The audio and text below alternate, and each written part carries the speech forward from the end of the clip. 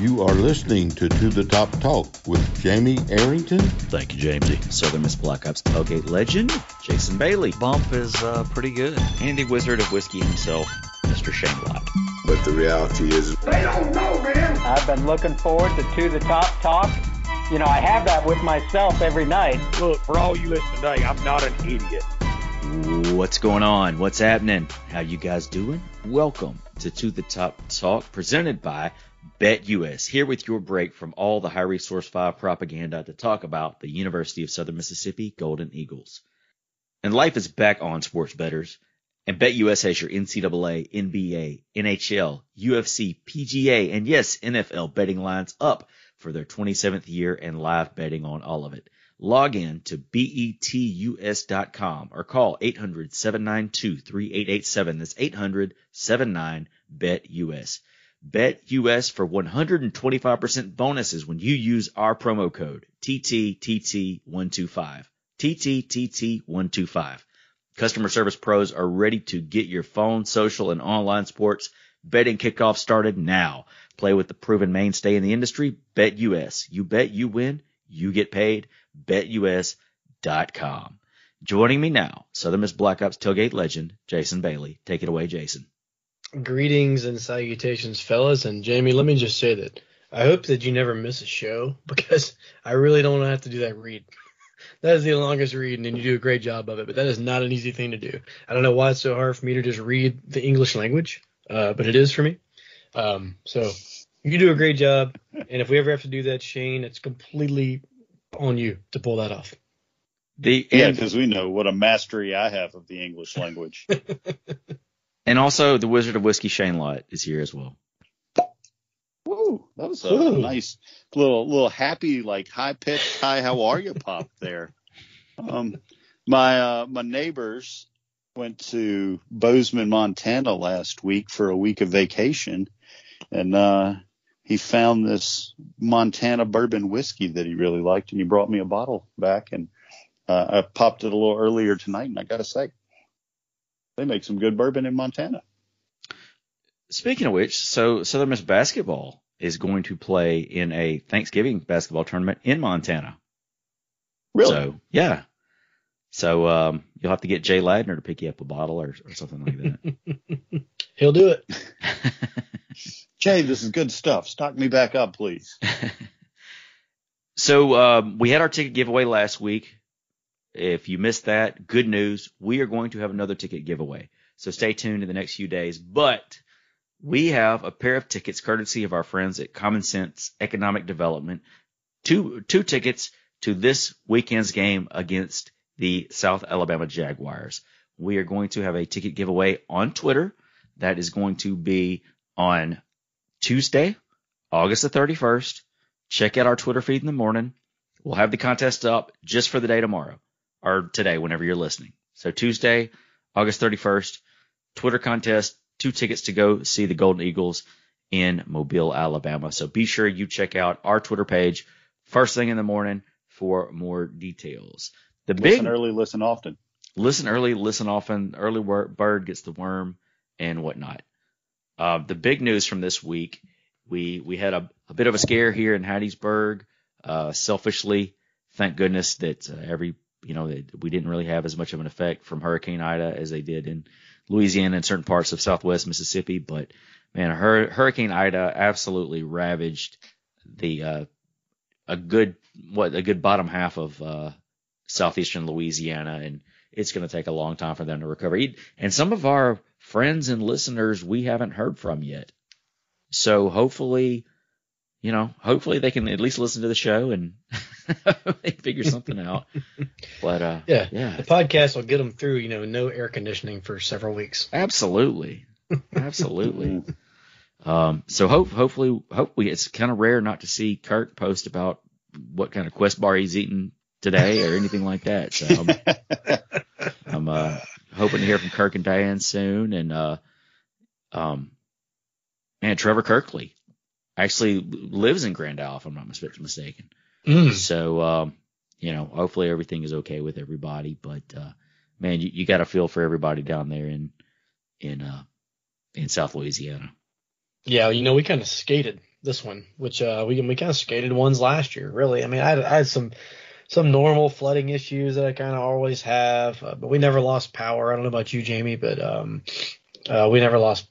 It just rained a lot, really. You know, it didn't even the wind gust in Hattiesburg, to my knowledge, didn't. I hadn't seen any trees down really anywhere, but it just kind of just rained a lot in the middle of the night. I don't know when it started, but I know I woke up about 3 a.m. and it was pouring, and I got up and kind of checked some things out, and then I got up again at like 7 a.m. and it was still pouring. So however many inches of rain that was, I don't know, but there was a chunk of it puddled up in my driveway, and just glad I got through it, and glad that our power stayed on. And I feel real sorry for all those guys down in South Louisiana and South Mississippi, but you know, it's just kind of what we got to deal with a few times a year in this part of the world. Got to be resilient. And there were some trees down in the Pine Belt area. I know of at least one person who had a tree fall in their house. Also, there were some power outages, and really. So I think everything kind of started clearing up around 9 this morning, and my power went out like right at 11, like it just flashed. I don't know if it's like a transformer blew or what, but I was on a Zoom call and it just went bananas. So had to wait for the internet to kick back in. But hey, that is first world problems, man. That's a deep cover story to lay the groundwork for your boss listening to this to hear that it wasn't a beer that you spilt on the computer this morning and why your Zoom call dropped. But actually the transformer blew, knocked the whole power. It was crazy. Speaking of which, I think if I'm not mistaken, this is the first time all three of us are enjoying the same beverage while recording the show. Oh, well, I got to steal a play out of Bump's playbook here real quick. Hey, I actually haven't had this yet. I'm live cracking into my first can. I wanted to wait until we were all together. It just felt right. It smells nice.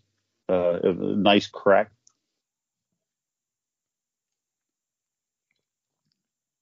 Hey, man, that'll do. It's good. Yeah, I could drink a bunch of those. It's got a nice.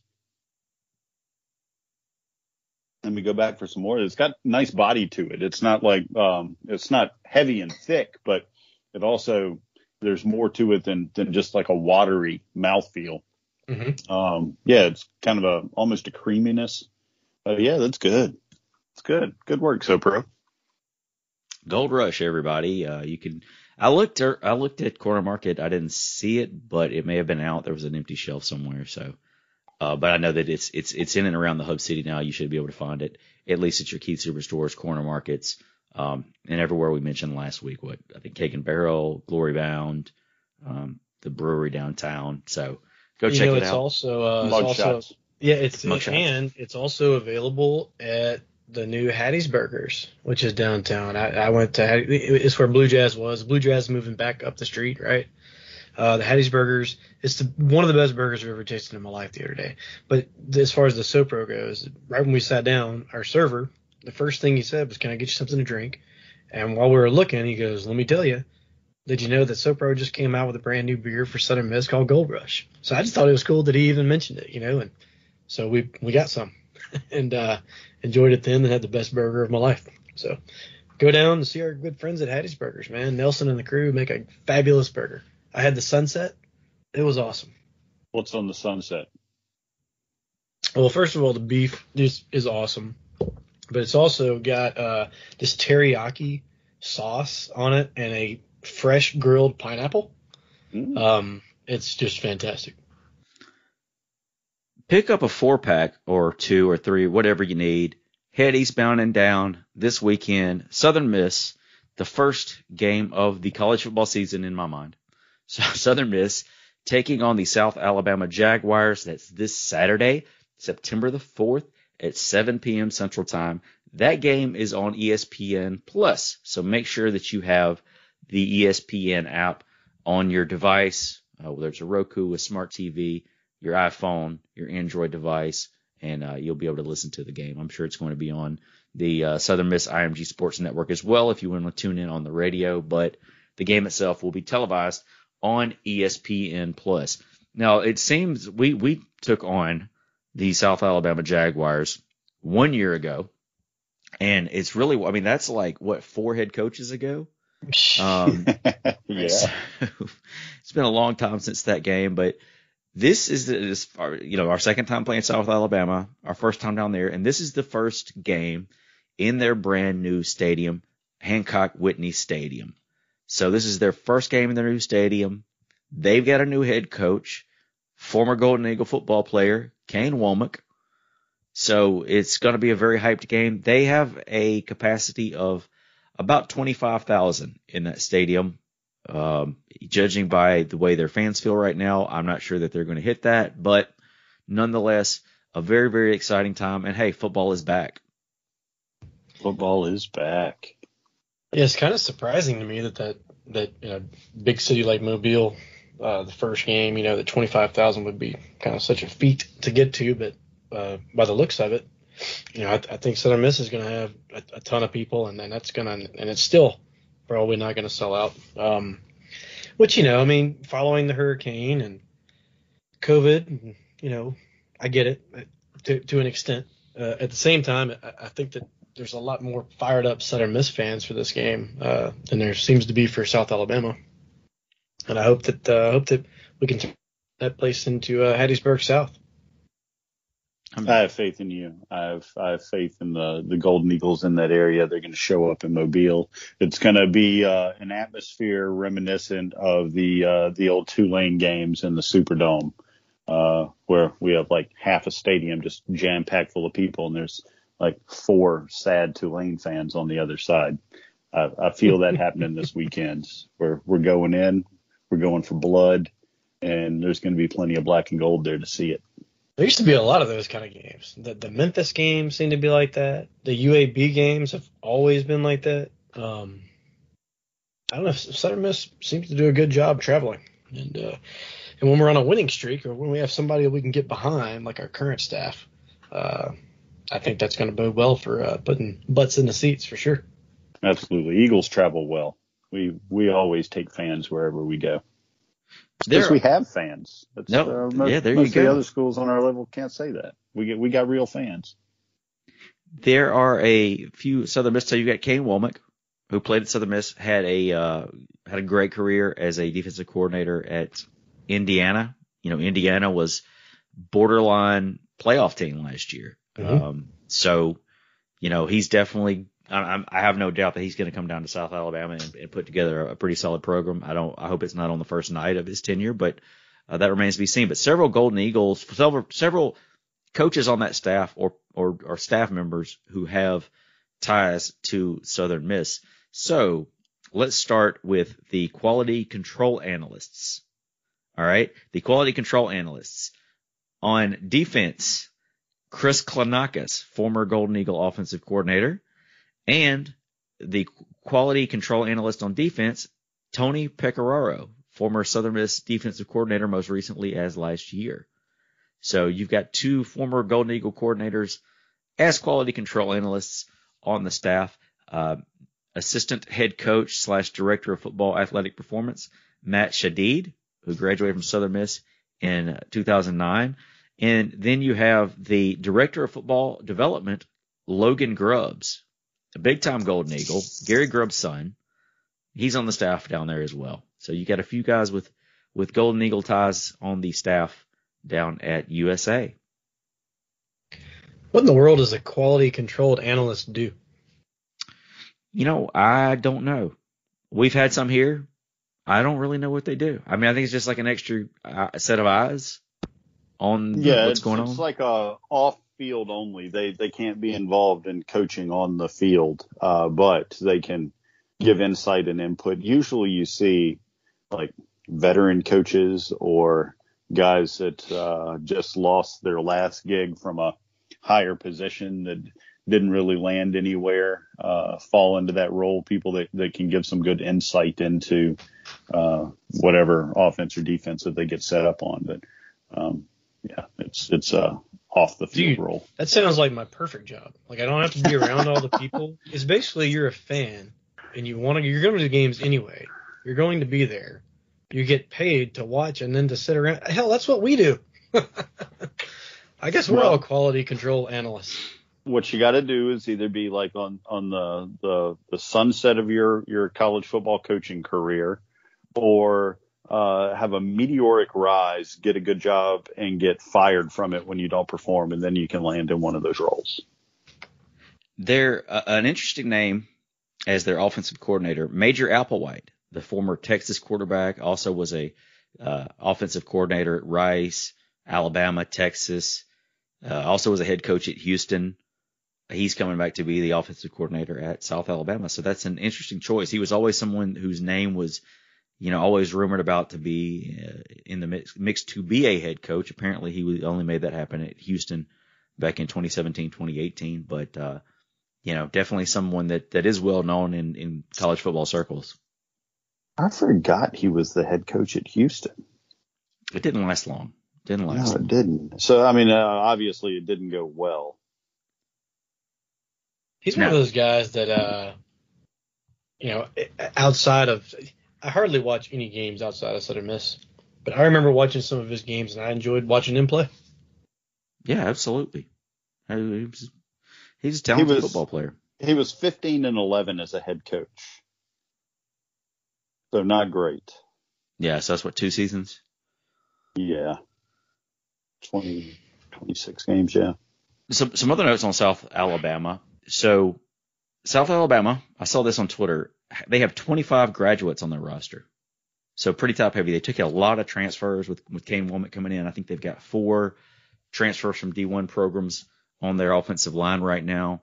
Their quarterback is Jake Bentley. So a lot of the team that was there last year is not there this year.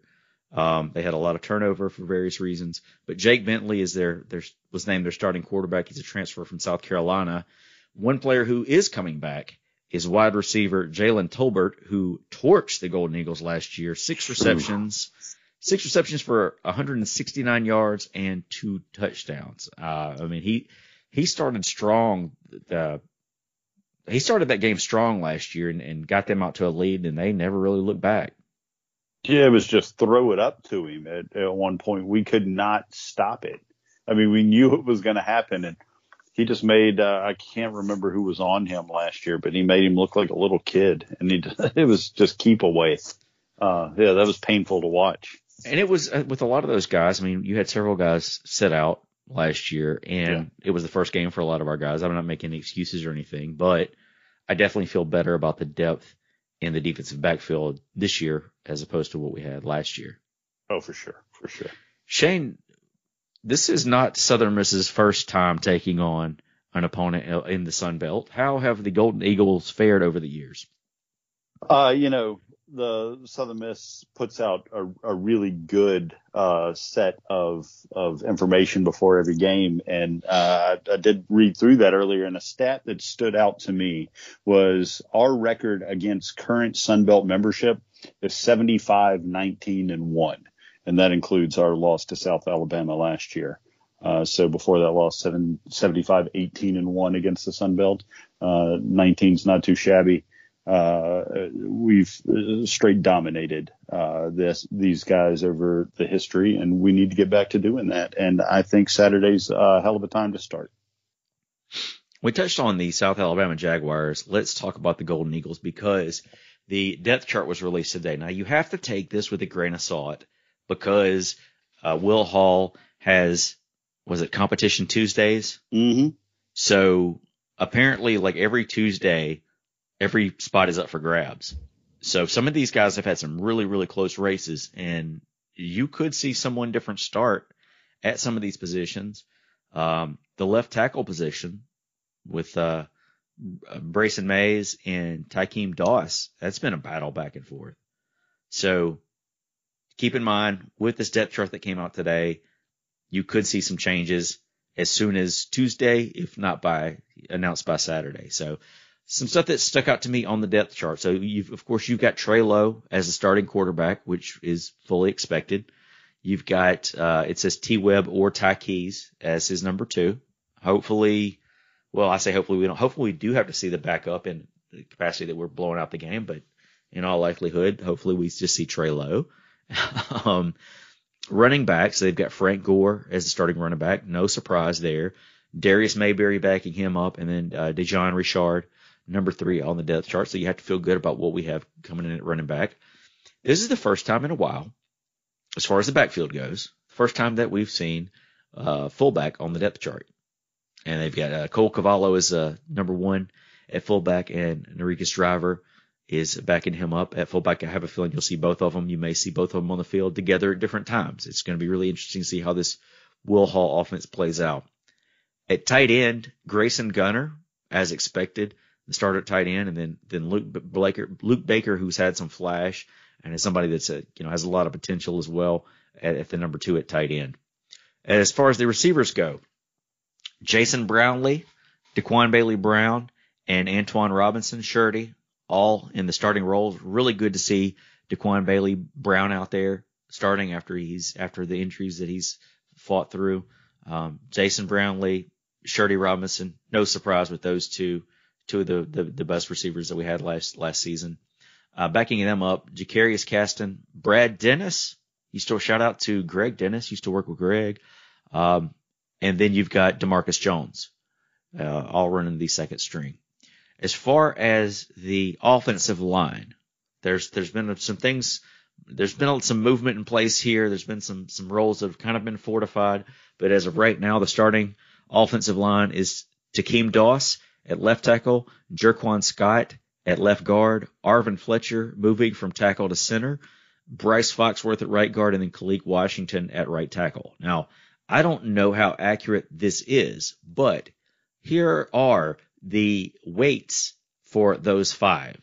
379, 331, 313, 307, 339. That is a pretty hefty starting 5. That's maybe one of the biggest that we've ever had at Southern Miss. Make the workers at a buffet cry when those boys walk in. And hopefully that'll play right into, I guess, not that they haven't been out there busting it and are in this spot, but in the kind of offense that I think Coach Hall would prefer, running behind these big guys on probably a smaller defensive front from South Alabama. And they're missing a guy, right? They're missing Jamie Sheriff, who's going to be out for this season. He was a starting defensive lineman for them. So being without one of their best players and putting our biggest guys for people like Frank Gore and D. Baker and all the guys, Richard to run behind, I guess that plays right into it. And it would be nice for us to show up with a bigger set of people than the people across from us, because it seems like in football that turns out well. And it's a hell of a start. I think that their defensive line was kind of slated to be one of their strengths. So you may see, kind of our strengths against their strengths up front. You got to feel really good about what we've got coming back on the offensive line and what we've brought in, especially with that size and the scrimmages. I don't know if that says something about the way that our defensive line, the depth that we have on defensive line, or is our offensive line going to be just that good? So it'll be very interesting to see how that plays out this season. As far as what they've got lining up right now, so they've got 2 guys. So Janarius Johnson, 295, Wakevius Thomas, 305, nose tackle and defensive tackle. Their bandit end is 270. Their wolf end is 230. So yeah, we definitely have a size advantage for sure. Absolutely. I saw in one of I believe it was South Alabama's game info release, our line averages 6'4", 333. That's outstanding, man. Those some big boys. That's almost like is that too big? I'd rather deal with that problem than the alternative. Absolutely. Oh, there we go. On the defensive side of the ball for the Golden Eagles, so let's just start up front and on the defensive line. 3 names that you should be familiar with. Defensive end is Eric Kitchen running with the ones. Nose tackle Ty Sykes. Defensive tackle Dominic Quiwan. And then kind of as an edge / outside linebacker, Josh Carr, transfer from Southeastern Louisiana. I think we mentioned him on the show a couple of weeks ago. He's done a really good job in the scrimmages and practices for the Golden Eagles. Backing them up, Deshaun Crawford at defensive end. He transferred from Virginia Tech. Josh Ratcliffe, nose tackle. Michael Please, defensive tackle. And then Everett Cunningham, the transfer from Memphis, backing up Josh Carr.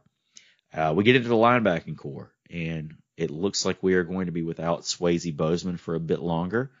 Not exactly sure how long it is, but the two starting linebackers they have slated on the depth chart right now, Avery Habas and Chantrell Latham. Chantrell Latham, not a surprise, had a great career as a Golden Eagle, but they've got Avery Habas over Hayes Maples. Hayes Maples, that being the second string, but Hayes has been injured. He just got cleared this week, so we'll see what happens tomorrow.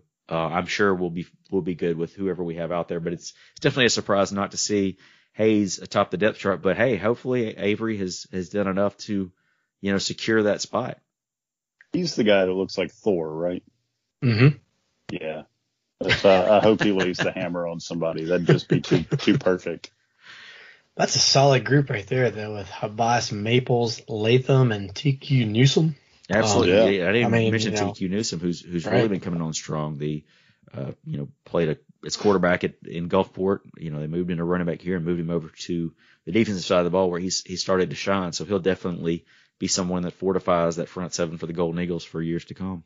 That says something for a kid too that's willing to do that. I mean, you're the literal quarterback of the team in high school. You go to college knowing that you're not going to be a quarterback, but maybe still get to keep the ball in your hands at running back, and then you get asked to move to defense and not only do it, but really seem to embrace it and excel. So that's always a good character statement for a kid when that kind of situation plays out. And best of luck to him. Hopefully he goes as far as he can playing defense. What would you guys rather do, offense or defense?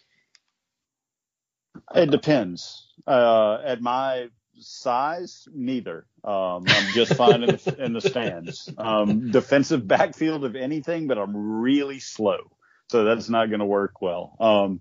If I get to pick my size and speed, then I could go either way. But no, I'm not trying to get murdered out there. It really depends on the talent of everybody else playing.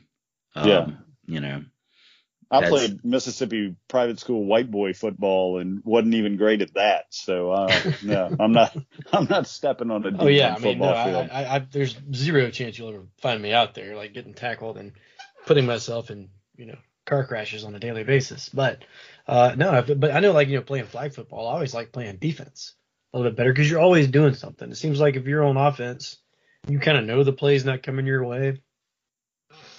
Well, I'm just not great at, still hustling. A buddy of mine, Clint Malone, was on the scout team for a couple of years. He walked onto the football program. He played high school football in Florida, Lakeland, Florida, and walked on. And Clint's an athletic guy. But after a couple of years, he was like, dude, I just got so sick of getting my skull crushed every practice by these monstrous human beings. He was like, I did it for 2 years, and I knew I was never making it off scout team, and I was done. He was like, it was just those guys are giant and fast, and it's very scary. In the defensive backfield, and this was kind of a surprise, the defensive backfield, not a surprise that Tyreek Moody is starting at nickel, but that the backup was Cameron Harrell. Cameron Harrell, who had a really solid year, from the cornerback position. And who's to say that this will be the case this weekend? We don't know. But Cameron Harrell kind of felt like someone who was going to definitely be a starter for the team. So kind of a surprise there, but you'll see him play a lot. And also it's good to have that depth. Then at the two quarterback spots, we've got Rayshawn Mitchell and Eric Scott as starters. Rayshawn Mitchell, who was back with the Golden Eagles. I think he opted out early last season, but was able to come back. And then backing up both of them is Natron Brooks, who also spent some time as a starter, the Nature Boy, at times last year. So those are your cornerbacks. At free safety, you've got Jay Stanley is the starter. And at the weak side safety, you've got Malik Shorts. Neither of those are a surprise. Backing them up, free safety, Lacavius Daniel, also a transfer from Ole Miss in addition to Stanley. And then TB Tyler Barnes backing up Shorts. I'm really, Jay Stanley kind of stood out to me in the spring game. And you take from the spring game what you will. It was the spring game. But I was really impressed with his size and kind of his athletic ability. So I'm kind of curious to see what he does in the backfield or in the back five for the Golden Eagles. How many times did Coach Hall say his name this fall too? I mean, I felt like every other interview, if it wasn't, is it Josh Carr that came from Southeastern Louisiana? Yes. If it wasn't him, then it was Jay Stanley whose name was being said, and some both. I'm excited about seeing that guy get on the field after all the good things that have been said about him over fall camp.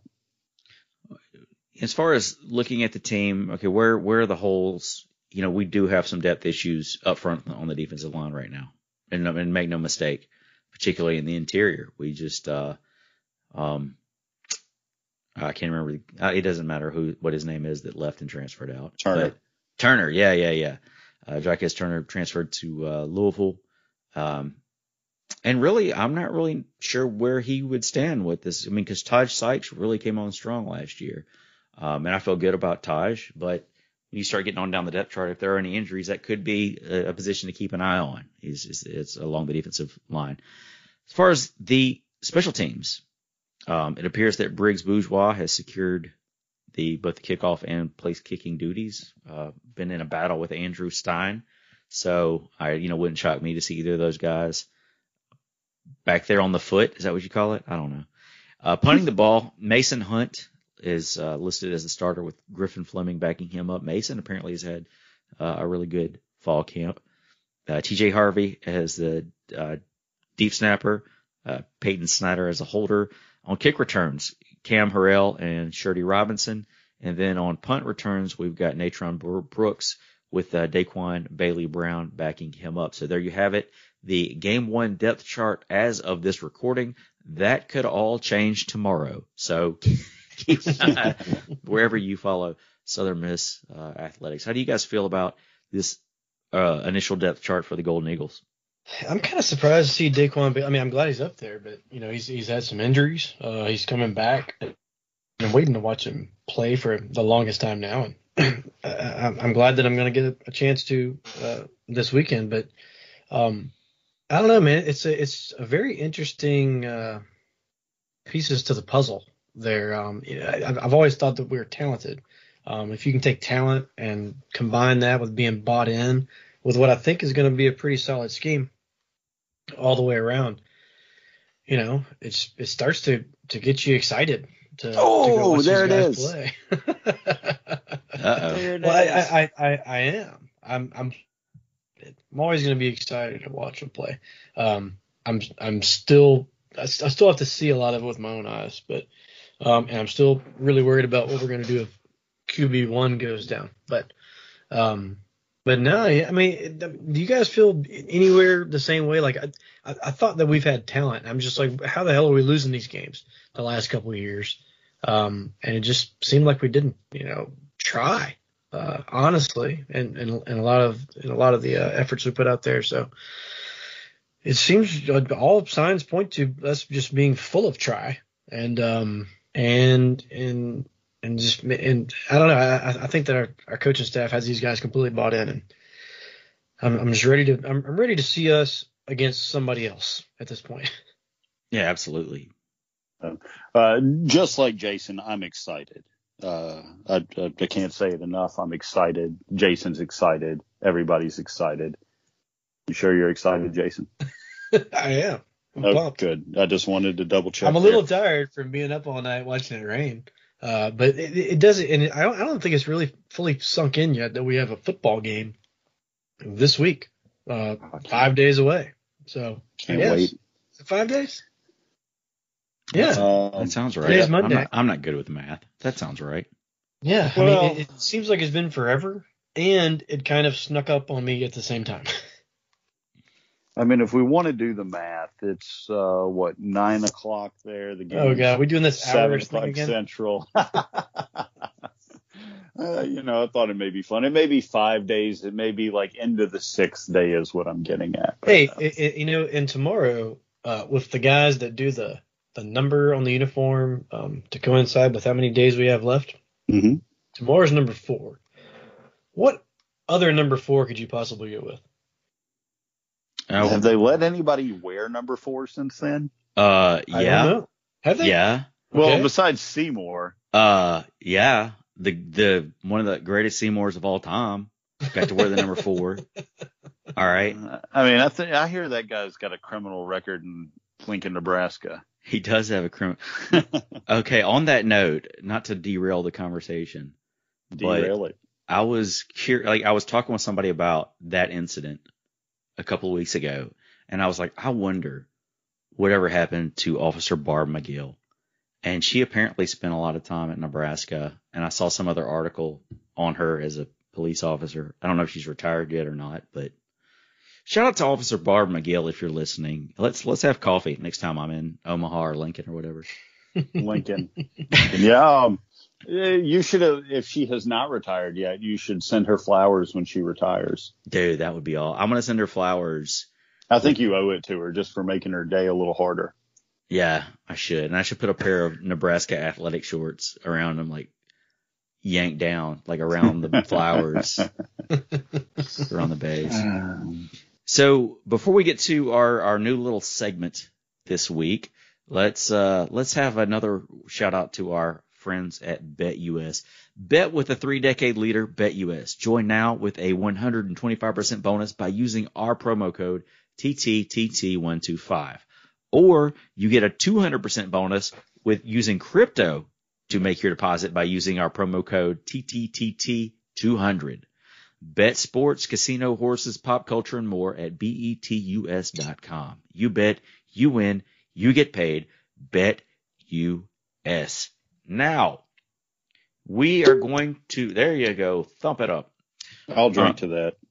So we are going to start a new segment as part of our little agreement here with BetUS, and we just decided to do this. They didn't make us do this.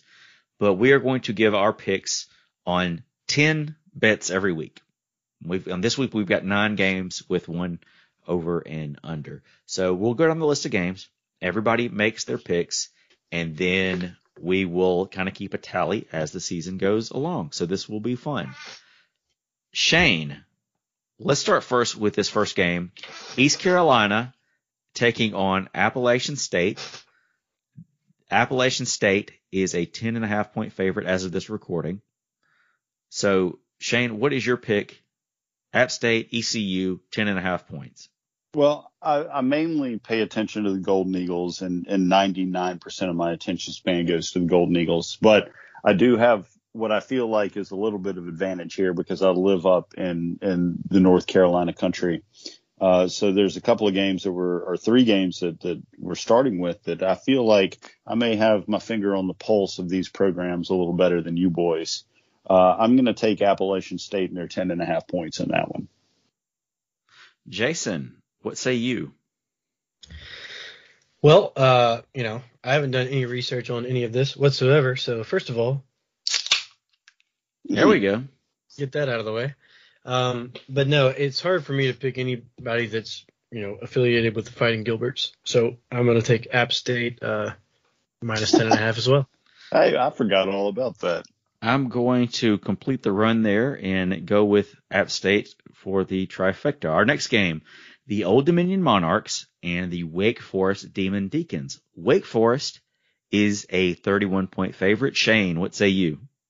I don't know where this 31-point line is coming from for Wake Forest. I don't know if they got an entirely new team between last season and this season. Not that they're horrible, but Old Dominion's not that bad. I'm gonna take Old Dominion on this one. Jason, same thing. Yeah, same thing. I hope I don't agree with Shane all the way down the line here, but 31 is an awful lot of points, especially for the very first game of the year. I know Vegas is not like that wrong a lot, but 31 points is a lot. So I think I have to go with shoot. You know what? Yeah, I'm taking Old Dominion. Old Dominion. They can't be that terrible. I'm going with Old Dominion as well. They're not projected to do great, but that's 31 points is a very, very large margin, and it's very rare that you would actually hit that unless you are a Will Hall offense coming to the Rock.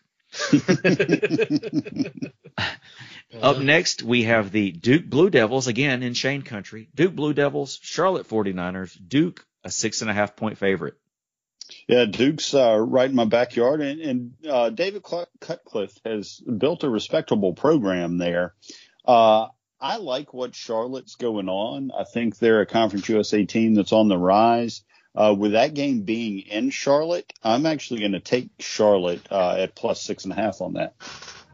Okay, I'm going to go the other way. I'm taking Duke. That's a touchdown, and I don't have much faith in Charlotte at all, especially after that goofy ass beer can they came out with. I'm going to go with the Blue Devils as well. So this is our first disagreement. Up next, we have the Rice Owls and the Arkansas Razorbacks. Arkansas, a 20-point favorite. I think Rice is going to be improved this year. They keep showing steps in the right direction.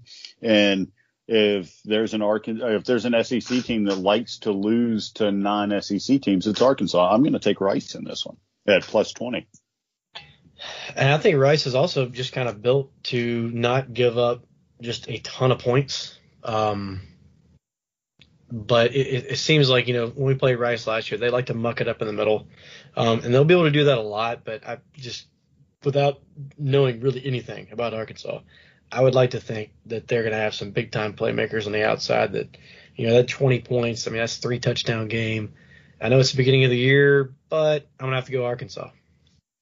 Oh, I think that the Rice Owls are kind of a dark horse pick in Conference USA this season.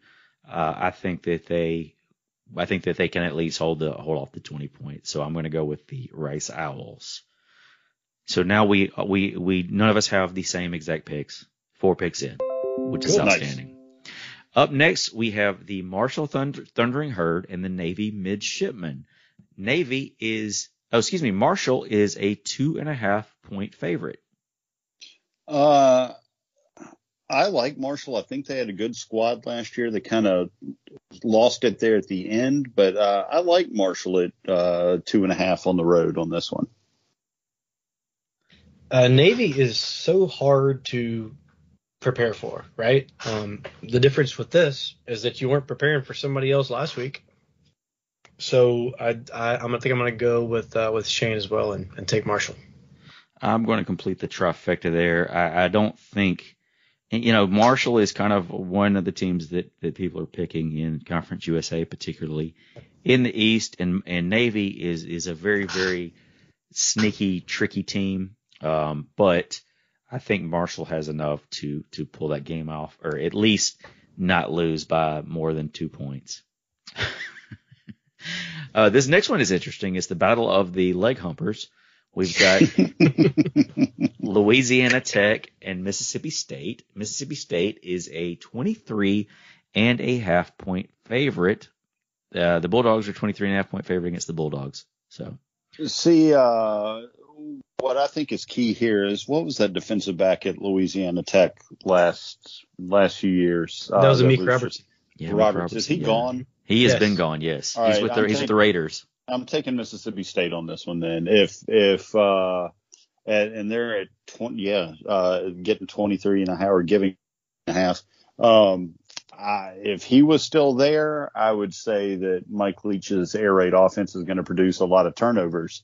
But since he's gone, that guy was an absolute animal. I think, I'll look for State to put up a lot of points on Louisiana Tech, not knowing anything about their secondary, but that guy's gone. It can't be great.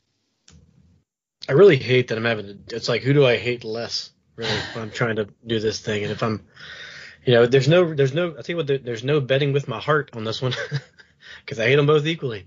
God, I hate to have to do this. But I don't, at the beginning of the year, screw it. I'll go La Tech. I think they're going to get hammered. I fully think that they're going to lose by a lot. 23.5 is more than 3 touchdowns. Mississippi State probably has the ability to do that, especially with Leach just throwing it all over the place. Because those Mike Leach teams, they can just score so quick. But you can just you can blink and you're down a couple scores. But I do think that I hate Mississippi State worse than La Tech somehow. So that's my reasoning, and I'm taking Tech. All right, Jason going to Tech. I, based on kind of Tech, just kind of didn't really have that great of a year last year. I don't really know how much more improved they will be. Mississippi State lost some good players as well. That being said, the game's in Starkville. I know Tech can be scrappy. I just don't expect them to be scrappy enough. 23.5 is a little bit more than my comfort zone, but I'm going to pick Mississippi State on this one as my pick in the game. Now, up next, this is an interesting game. This is an interesting game right here. UTSA taking on the Illinois Fighting Illini. Illinois is a 6-point favorite. Was it Illinois that played Nebraska this past weekend? Yes, that's correct. Okay, I watched a little bit of that game. Am I the only person that's not buying into the UTSA hype? Like, I feel like they're getting a lot of preseason hype. Maybe it's just because some of their people are involved with some of the G5 sports sites, so they're pumping them up, and I'm seeing that a lot. But I don't get all this UTSA hype in the West for Conference USA. I'm going to go with Illinois on this one. They're the home team. I see them winning that game by more than a touchdown. Completely agree. It's Illinois by a truckload. I'm with you, Shane. I've never really understood the hype surrounding UTSA. It's almost like the conference, and it's like they just kind of want them to be better than they are, always. So, and I'm not sure how bad Nebraska really is, but I've a good feeling that they're probably better than UTSA, right? So, taking the Illini. They may not be, though, is the thing. But the point standing, Scott Frost is kind of fell apart when he got to his alma mater. That's a completely different subject for a completely different podcast. But, yeah, I'm with you on that. Yeah. Brett Bielema, the head coach of Illinois, runs a smash mouth style of football. And, I think the Roadrunners' strengths are in running the ball as well. I think it's going to be Illinois. I think that they I think they'll ride the momentum of last week's game. That being said, UTSA, I'm with you on the hype, but at the same time, I do think they're a formidable team in the West. It wouldn't be entirely be a shocker if they were to win it. But that being said, I'm not buying into the hype either. I'm going to pick Illinois. Next game is the Florida Atlantic Owls against the Florida Gainesville Gators. And Florida Gators are a 23.5-point favorite. Yeah, Lane Kiffin's not in Boca anymore. I'm going with the Gators on this one. Same. The Gators. This is one of those games that I would like to hope. It's not that Florida Atlantic doesn't have ability. We saw it most of the year last year, and then we just completely railed them right there at the end. But for 3/4 of the season, they're a really solid team. But this is the kind of game that they will come out and probably just, drizzle right down their leg against the big brother in the state and Florida Rolls. I'm taking the Gators. Yeah, I'm not a big Willie Taggart fan.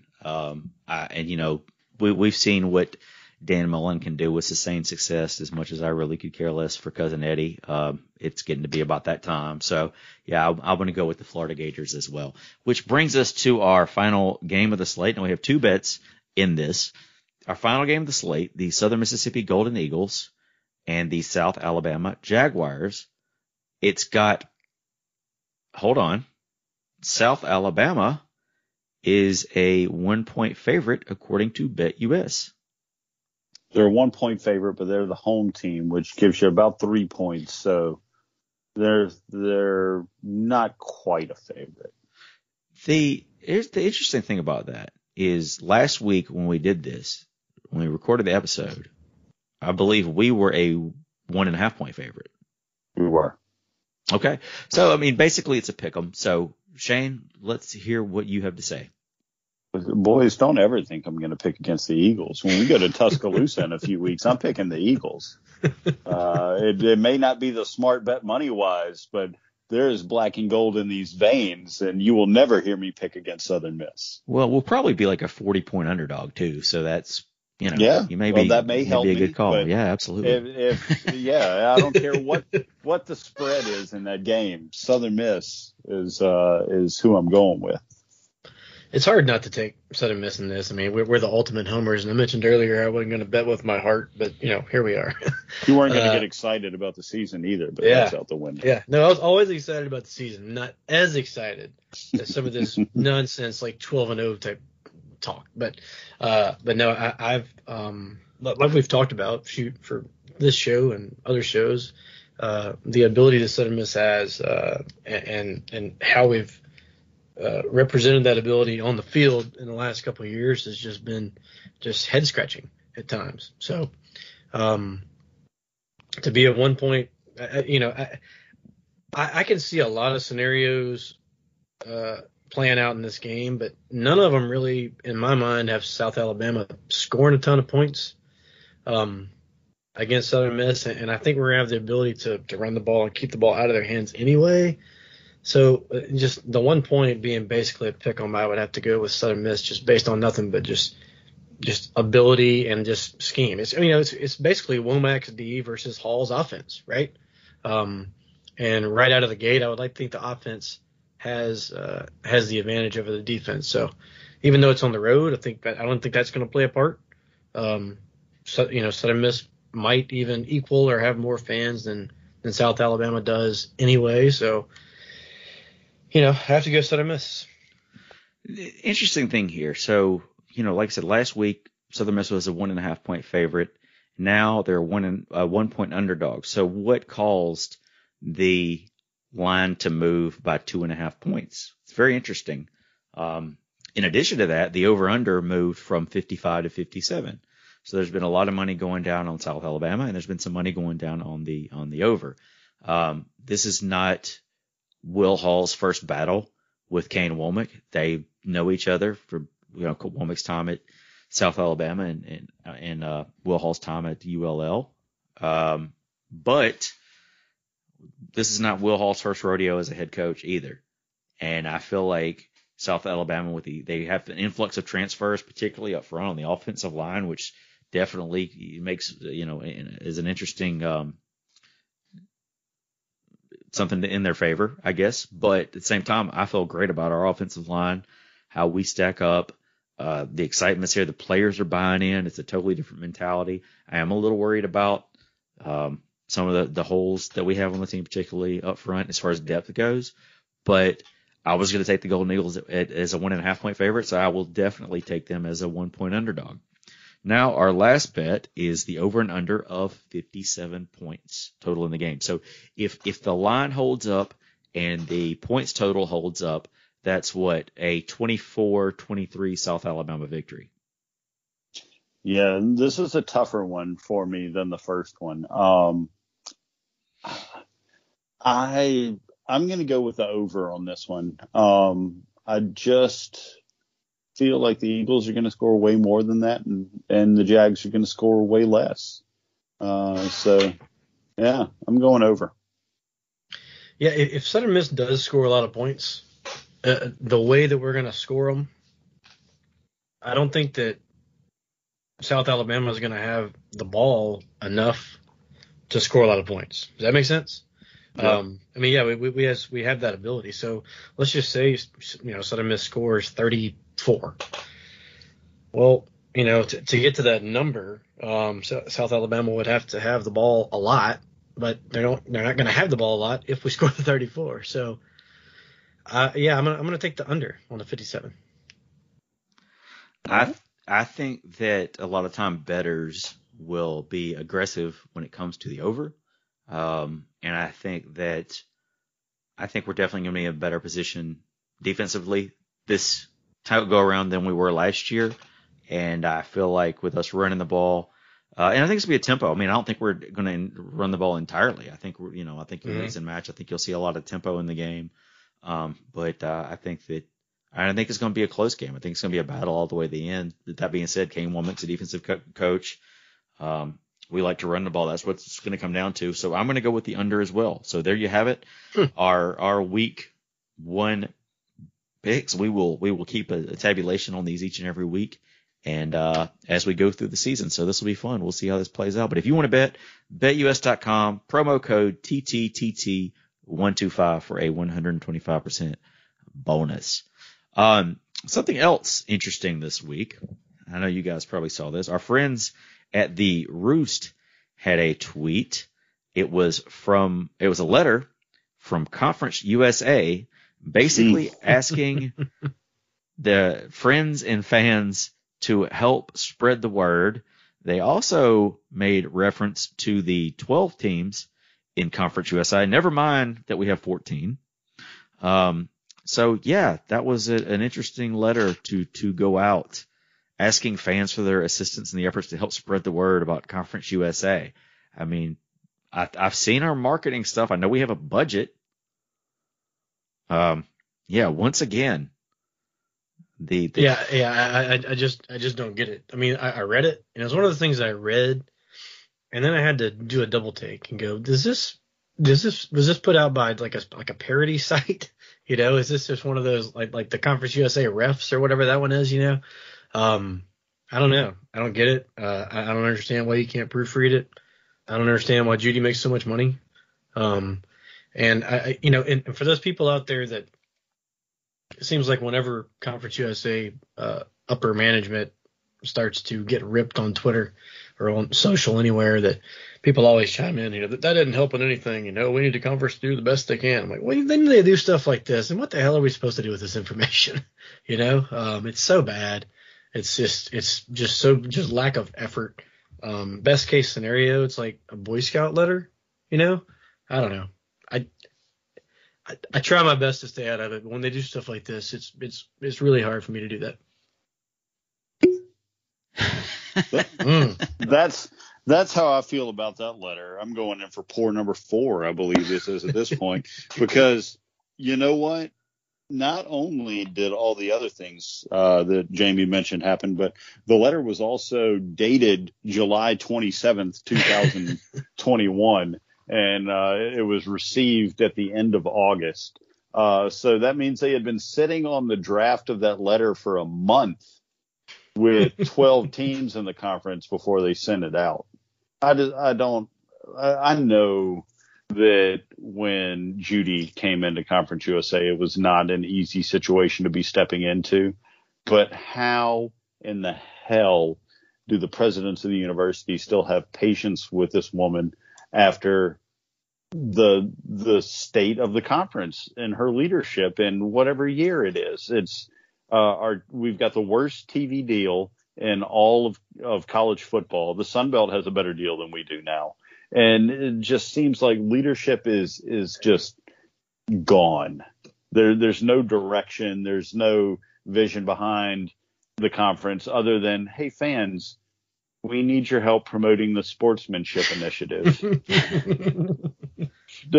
Pick 2 teams that you want to leave out of it, whichever 2. It doesn't matter because we didn't specify. But, yeah, just help us out. 12 of the 14 of you have to be good sportsmen. The other 2 can be 1990s Florida State. Do you guys have people that you work with that you call on a regular basis, like every day? Like, say an email comes out and you're like, man, what the hell? Or anything like that. Or your boss says something, or you ran into a customer that did this. And do you guys have people that you call and kind of, talk about your day, vent a little bit and that sort of thing? Not every day. My organization's fairly small, but yeah, I do have those people where it's just like, did you see this ridiculous bullshit? Can we talk about this for a minute? Well, where I'm going with this I used to. So where I'm going with this is, do you think McLean has that, like, he has like the Rolodex full of all the other athletic directors within the conference and maybe even some other conferences, and something like that rolls across the desk and you look at it kind of like we did? Like, who do you think that is that McLean's calling up going, did you see this? No. Go to your inbox. Oh man, it's just such a train wreck. And I would really like to be a fly on the wall for some of those conversations. Just to touch on NFL news this week, we had as far as I know at this point, we had 4 Golden Eagles released thus far in the NFL cuts as they get down to their final 53-man roster. Ito Smith released by the Vikings, Nick Mullins released by the Eagles, Picasso Nelson released by the Cardinals, and Cornell Armstrong released by the Texans. So hopefully those guys can land with another team in a different situation or back with the original team. Who knows? But hopefully they get another shot somewhere. Shane, I know we had some soccer go down this past weekend. Can you tell us a little bit about the Lady Eagles? We did. Soccer had a couple matches over the last week, both really exciting. The first match was back on Thursday, the 26th. The Lady Eagles opened the home slate of their schedule with an 8-0 win over Nicholls State. 8-0, and this game was called with 14 minutes left because I don't know if a lot of people know about this, but the track and field soccer complex does not have lighting. So the game was called on account of darkness with 14 minutes left, with the Eagles leading 8-0. Just as kind of a side tangent off of that, both the men's and women's track teams have won championships. The soccer team seems to be on the rise. I don't know if you guys are also embarrassed by the fact that our soccer and track complex doesn't have lights, but hopefully we can do something about that. It's 2021 and our soccer team can't play past dusk. That just seems a little silly. I know lights are not free and they need to be paid for, but at a bare minimum, we should be able to throw some lights up over there. Do we need to circle a bunch of guys in jacked up trucks around and just turn headlights on? It's South Mississippi. I've seen it done before, but yeah, hopefully we can find the resources to add some lights to that complex because I had forgotten that there were none over there, and that's just kind of crazy. But back to the game itself, it was the 6th straight home opener win for Ladies Eagles Soccer. 6 players scored in that match. I've had a few pours of whiskey, so yeah, we're going to go through this list of names. You guys know how much I love that. Before we get into the ladies that scored or that did score goals, the Lady Eagles outshot Nicholls in this match 23-0. So easy to see with 0 shots on goals how you score 0, but 23 shots. Our girls were just absolutely pummeling that poor keeper from Nicholls State. So Ariel Diaz scored 2 goals, and then kind of a freshman that's exploding onto the scene. This is probably going to be the one that I butcher the most, but Alana Izquierdo, we'll go with that. Is also scored 2 goals, and I'll touch on her a little bit later as well. I'm a married man and she's a college student. I will not touch on her later, but I will go back and speak on some more information on her. Madison Flamia, who that is an awesome name. I'm thinking about going to the courthouse and changing my last name to Flamia. Mia Sadler, Tegnadia Cobite. I'm so sorry. I'm sorry to you and your entire family. And then Ellis Klein Spindola. So again, 6 different Lady Eagle soccer players scored in that match in the 8-0 win. A couple of notes. Not a couple of notes. I've already touched on the others, but we have 14 freshmen on this squad, and Miss Izquierdo is one of those. She is tied so far into the season for the lead in Conference USA. In 2 weeks into the season, she scored 4 goals as a freshman. So that's pretty solid.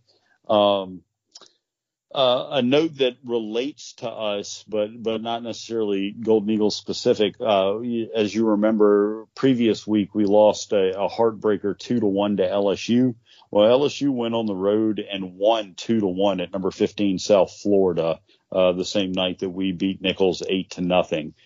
So that LSU win or the LSU close loss, is looking a little bit more impressive with that win. And then the Lady Eagles were in action again Sunday, the 29th, fell in a heartbreaker in the second extra period to Alabama 3-2. Alabama had jumped out to a 2-0 lead, but Alana Izquierdo scored 2 goals to bring us back in. Our last season's Offensive Player of the Year and this season's preseason Offensive Player of the Year, Ariel Diaz, had assist on both of those goals, and our senior goalkeeper, Kendall Mendich, had 7 saves in that match, but just came up just a few seconds short there at the end. Bama snuck in one to take the Lady Eagles out 3-2. So the Lady Eagles stand at 2-2 on this young season, but an impressive win in just overpowering fashion. A couple of close losses on the road to SEC squads, following the momentum that they built last year. It's feeling like the Lady Eagles have got another momentum building season in front of them. Following up this next week, the Lady Eagles will host the Little Rock Trojans in Hattiesburg Friday, September 3rd at 4:00. And then they'll turn around on Sunday, September 5th, and head up to Jackson for a match at Jackson State at 1:00. On top of soccer news, volleyball kicked off their season this past week with the Southern Miss Classic hosted there at the Wellness Center on Southern Miss's campus. Volleyball got out to a banging start at 4-0. All 4 matches there at the Southern Miss Classic, the Lady Eagles took Friday, August the 27th. They took a 3-0 sets over Mississippi Valley State University. And then followed that up a little later in the day with a 3-1 win over Southern Illinois Salukis. Or is Southern Illinois the Salukis, or is that Northern Illinois? Southern Illinois is the Salukis. Okay, yeah. I remembered them from a visit to the Pete a few years ago. Salukis is a solid mascot. Anybody that doesn't know what that is, I looked it up, and it's a kind of a long-haired greyhound-looking dog. So there's your fun fact for the day. A Saluki is a dog. Then Saturday, after starting the season 2-0 on Friday, August 28th, the Lady Eagles kept the power going with a 3-0 win over USC Upstate, followed by closing out the tournament with a 3-2 win over Ooh La La. So again, didn't mean to smack in everyone's ear there. I apologize. The Lady Eagles start the season 4-0. Next up is the Crimson Tide Invitational. As you can imagine, that's going to be in Tuscaloosa, hosted by the Crimson Tide. Friday, September 3rd, the ladies face Buffalo at 10:00 that morning, and then turn around at 2:00 and face Troy. And then Saturday, September 4th, the Lady Eagles face Bama at 2. That's all the action that has occurred. But the women's golf team is going to kick off their season this weekend at the Crossing Golf Club in Mobile, Alabama, hosted by University of South Alabama. So not only do we have football going on in Mobile this weekend, but women's golf will get kicked off as well. Excited to see what they do. And then the following week, men's golf and cross country start up. So about to have quite a few sports going on here in the fall. Yeah, it sounds like it, definitely. And yeah, it sounds like soccer and volleyball are off to a really solid start. So shout out to them on that. Would you guys have any shout outs this week? Yeah, I want to give a few shout outs. First of all, of course, a shout out to all the Eagle fans that made it through Ida. And probably will still be making it through Ida for the days and weeks to come. But shout out to everybody there. Shout out to Common Sense Eagle on Twitter. You guys go follow him. He, of course, is providing the tickets to the South Alabama game this week. Shout out to my squeaky chair. All apologies. I don't know if that's coming through over the air, kind of like Shane's Crickets did not too long ago. But I don't know if I'm gaining weight or need to add some WD-40 here. But the chair has been squeaking all night long, and that was totally me. And as far as those tickets goes, whoever wins the tickets, I guess DM me, because more than likely we're so close to game time. I'd hate to risk having to put it in the mailbox. I'm probably just going to meet you at the game. And I think that's probably all of my shout-outs. Shane, how about yourself? Yeah, not only are we giving away tickets in back-to-back weeks, season tickets first, then tickets to the road game at South Alabama, but you get, if you don't already know him, get to meet Bump Bailey to get the tickets. That's a prize in and of itself, people. That's be careful. He may hand you an airline bottle of Fireball while you're there. Be very careful when you interact with him. Should that be a requirement of accepting the tickets? That you have to be willing to take a Fireball shot with Bump in the parking lot before you go in? Interesting. All right, you heard it here, people. You heard it here first, folks. Don't enter the contest for the South Alabama tickets if you're not going to chug some cinnamon whiskey with Bump in the parking lot. Aromatic whiskey. This sounds like it could be a liability. It could be. Since I'm getting to try Gold Rush for the first time, I'm going to get a shout out to Mr. Ben Green and his crew down there at SoPro. Good beer, sir. I'm looking forward to drinking as many 12-can boxes of this as Mark Goliak will send up to me this year. Shout out to Marty Wyndham, who won our tickets the giveaway last week. Shout out to whoever's going to win the USA tickets this week. And shout out to whoever's going to win the season tickets that we're going to give away next week. So we've got several giveaways lined up for you guys, and shout out to everybody that's making that happen. Also, we've got our merch is coming in. We've had some more merch sales this week. You can go to tpublic.com/tothetoptalk or jamiearrington.net/tothetoptalk. I got my Hall 316 shirt in. I got my To the Top Talk shirt in. You guys got some mugs in. I've seen some stickers. So the merch is starting to come in. Appears to be a good quality product. So go on there, check it out, either of those websites. Okay, guys. So we're sitting here at the first game. I'm going to throw you a curveball right before we get into it. So we got 12 games this season. You guys have a prediction on how the Golden Eagles will finish the season. Oh, Jesus. Damn it. I need a thump. I don't need. Well, I mean, I've got plenty in the glass that's below me, but yeah, a fifth thump's probably bad news. Jamie could insert a clip after the outro song of me vomiting. Let's see. I need to bear with me for just a second because I need to visually look at our schedule. While you're doing that, while you're pulling up the schedule, I will go through mine. I will go ahead and give it to you. I think that, we're definitely going to take a step in the right direction. I fully expect us to be back in a bowl game. I think that our floor is around 6 wins this year. I think our ceiling is at around 10. So I'm going to, and I think it's a little optimistic to go this hard at this point, given a new coaching staff and with new players and everything, but I'm going to say 8-4. I am going to piggyback off that because I was writing down when you were saying that. The one caveat I have is if Trey Lowe is healthy. If Trey Lowe is healthy the entire season, I am going to say 8 or 9 wins. That would include the bowl win as well.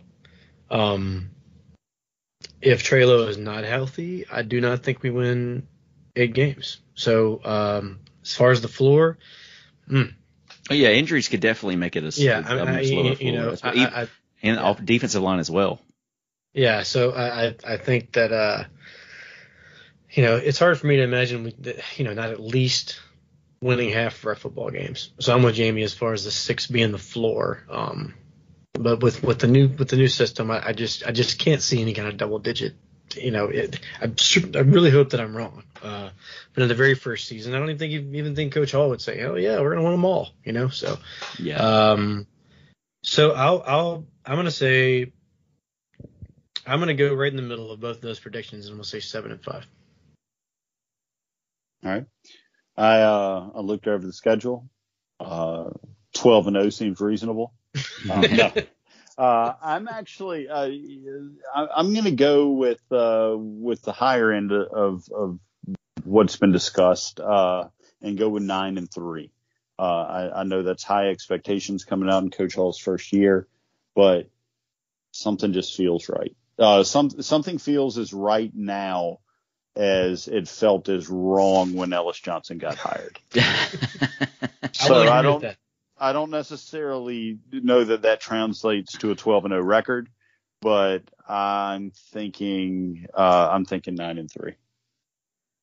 All right, there you have it. There you have it. Well, 9-3 regular season. I guess that would put us at 11-3 at the end of the year. Ooh. Wow. All right. You heard it here first, folks. So we've got our picks on the week. We've got our picks on the season. We're ready to get started. You guys enjoy the weekend. It's going to be a great time. It's great to have Golden Eagle football back. We're going to let Bobby Harden take us home this week once again. Hope you guys enjoyed it. And as always, Southern Miss to the top. Talk.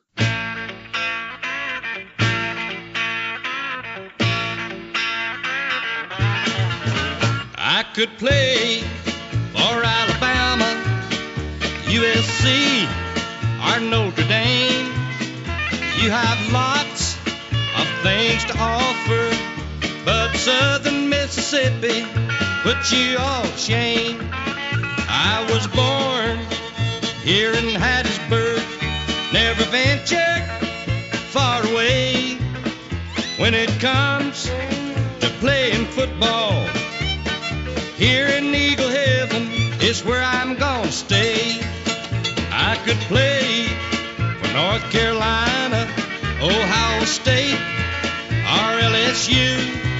You play a good game of football, but Southern Mississippi is a whole lot better than you.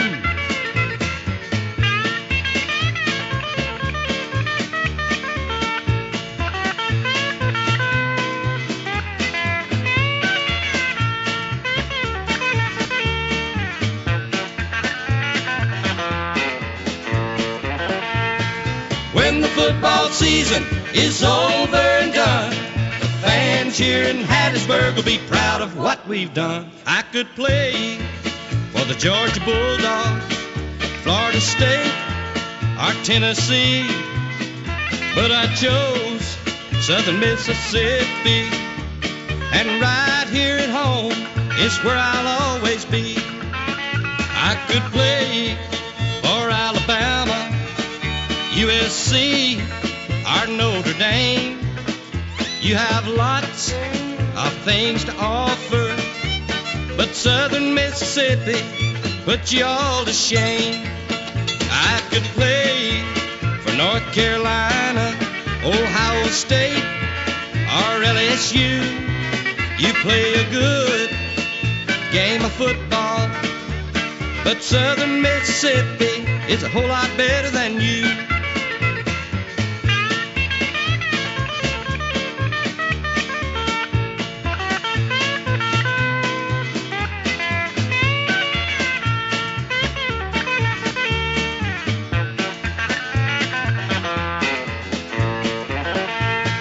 When the football season is over and done, all your teams with famous names will see we're number one. Ask Mississippi State. Ask Mississippi State. Call Katie Case Bailey with Dunbar Real Estate for all of your real estate needs. Katie Case Bailey, Realtor Extraordinaire. Something to show, something to list, something to sell. Call today at 601-408-9980.